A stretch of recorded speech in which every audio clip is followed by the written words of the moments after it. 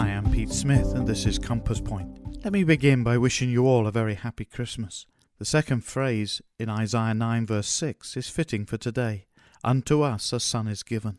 This is the heart of the Christmas narrative, that God so loved the world that he gave his only begotten Son. As well as being Mary's child, he is God the Father's beloved Son. Again, the Scriptures tell us he is the Son of the Blessed, the Son of the Highest, the Son of God. How wonderful was this precious, priceless gift that God gave to a world of lost sinners. Yet, amazingly, John 1 verse 11 records, he came unto his own, and his own received him not. I don't expect today anyone is going to refuse your gifts. Yet sadly, many will reject heaven's treasured gift again. I hope you won't be among them, but rather be truly grateful he was given for you.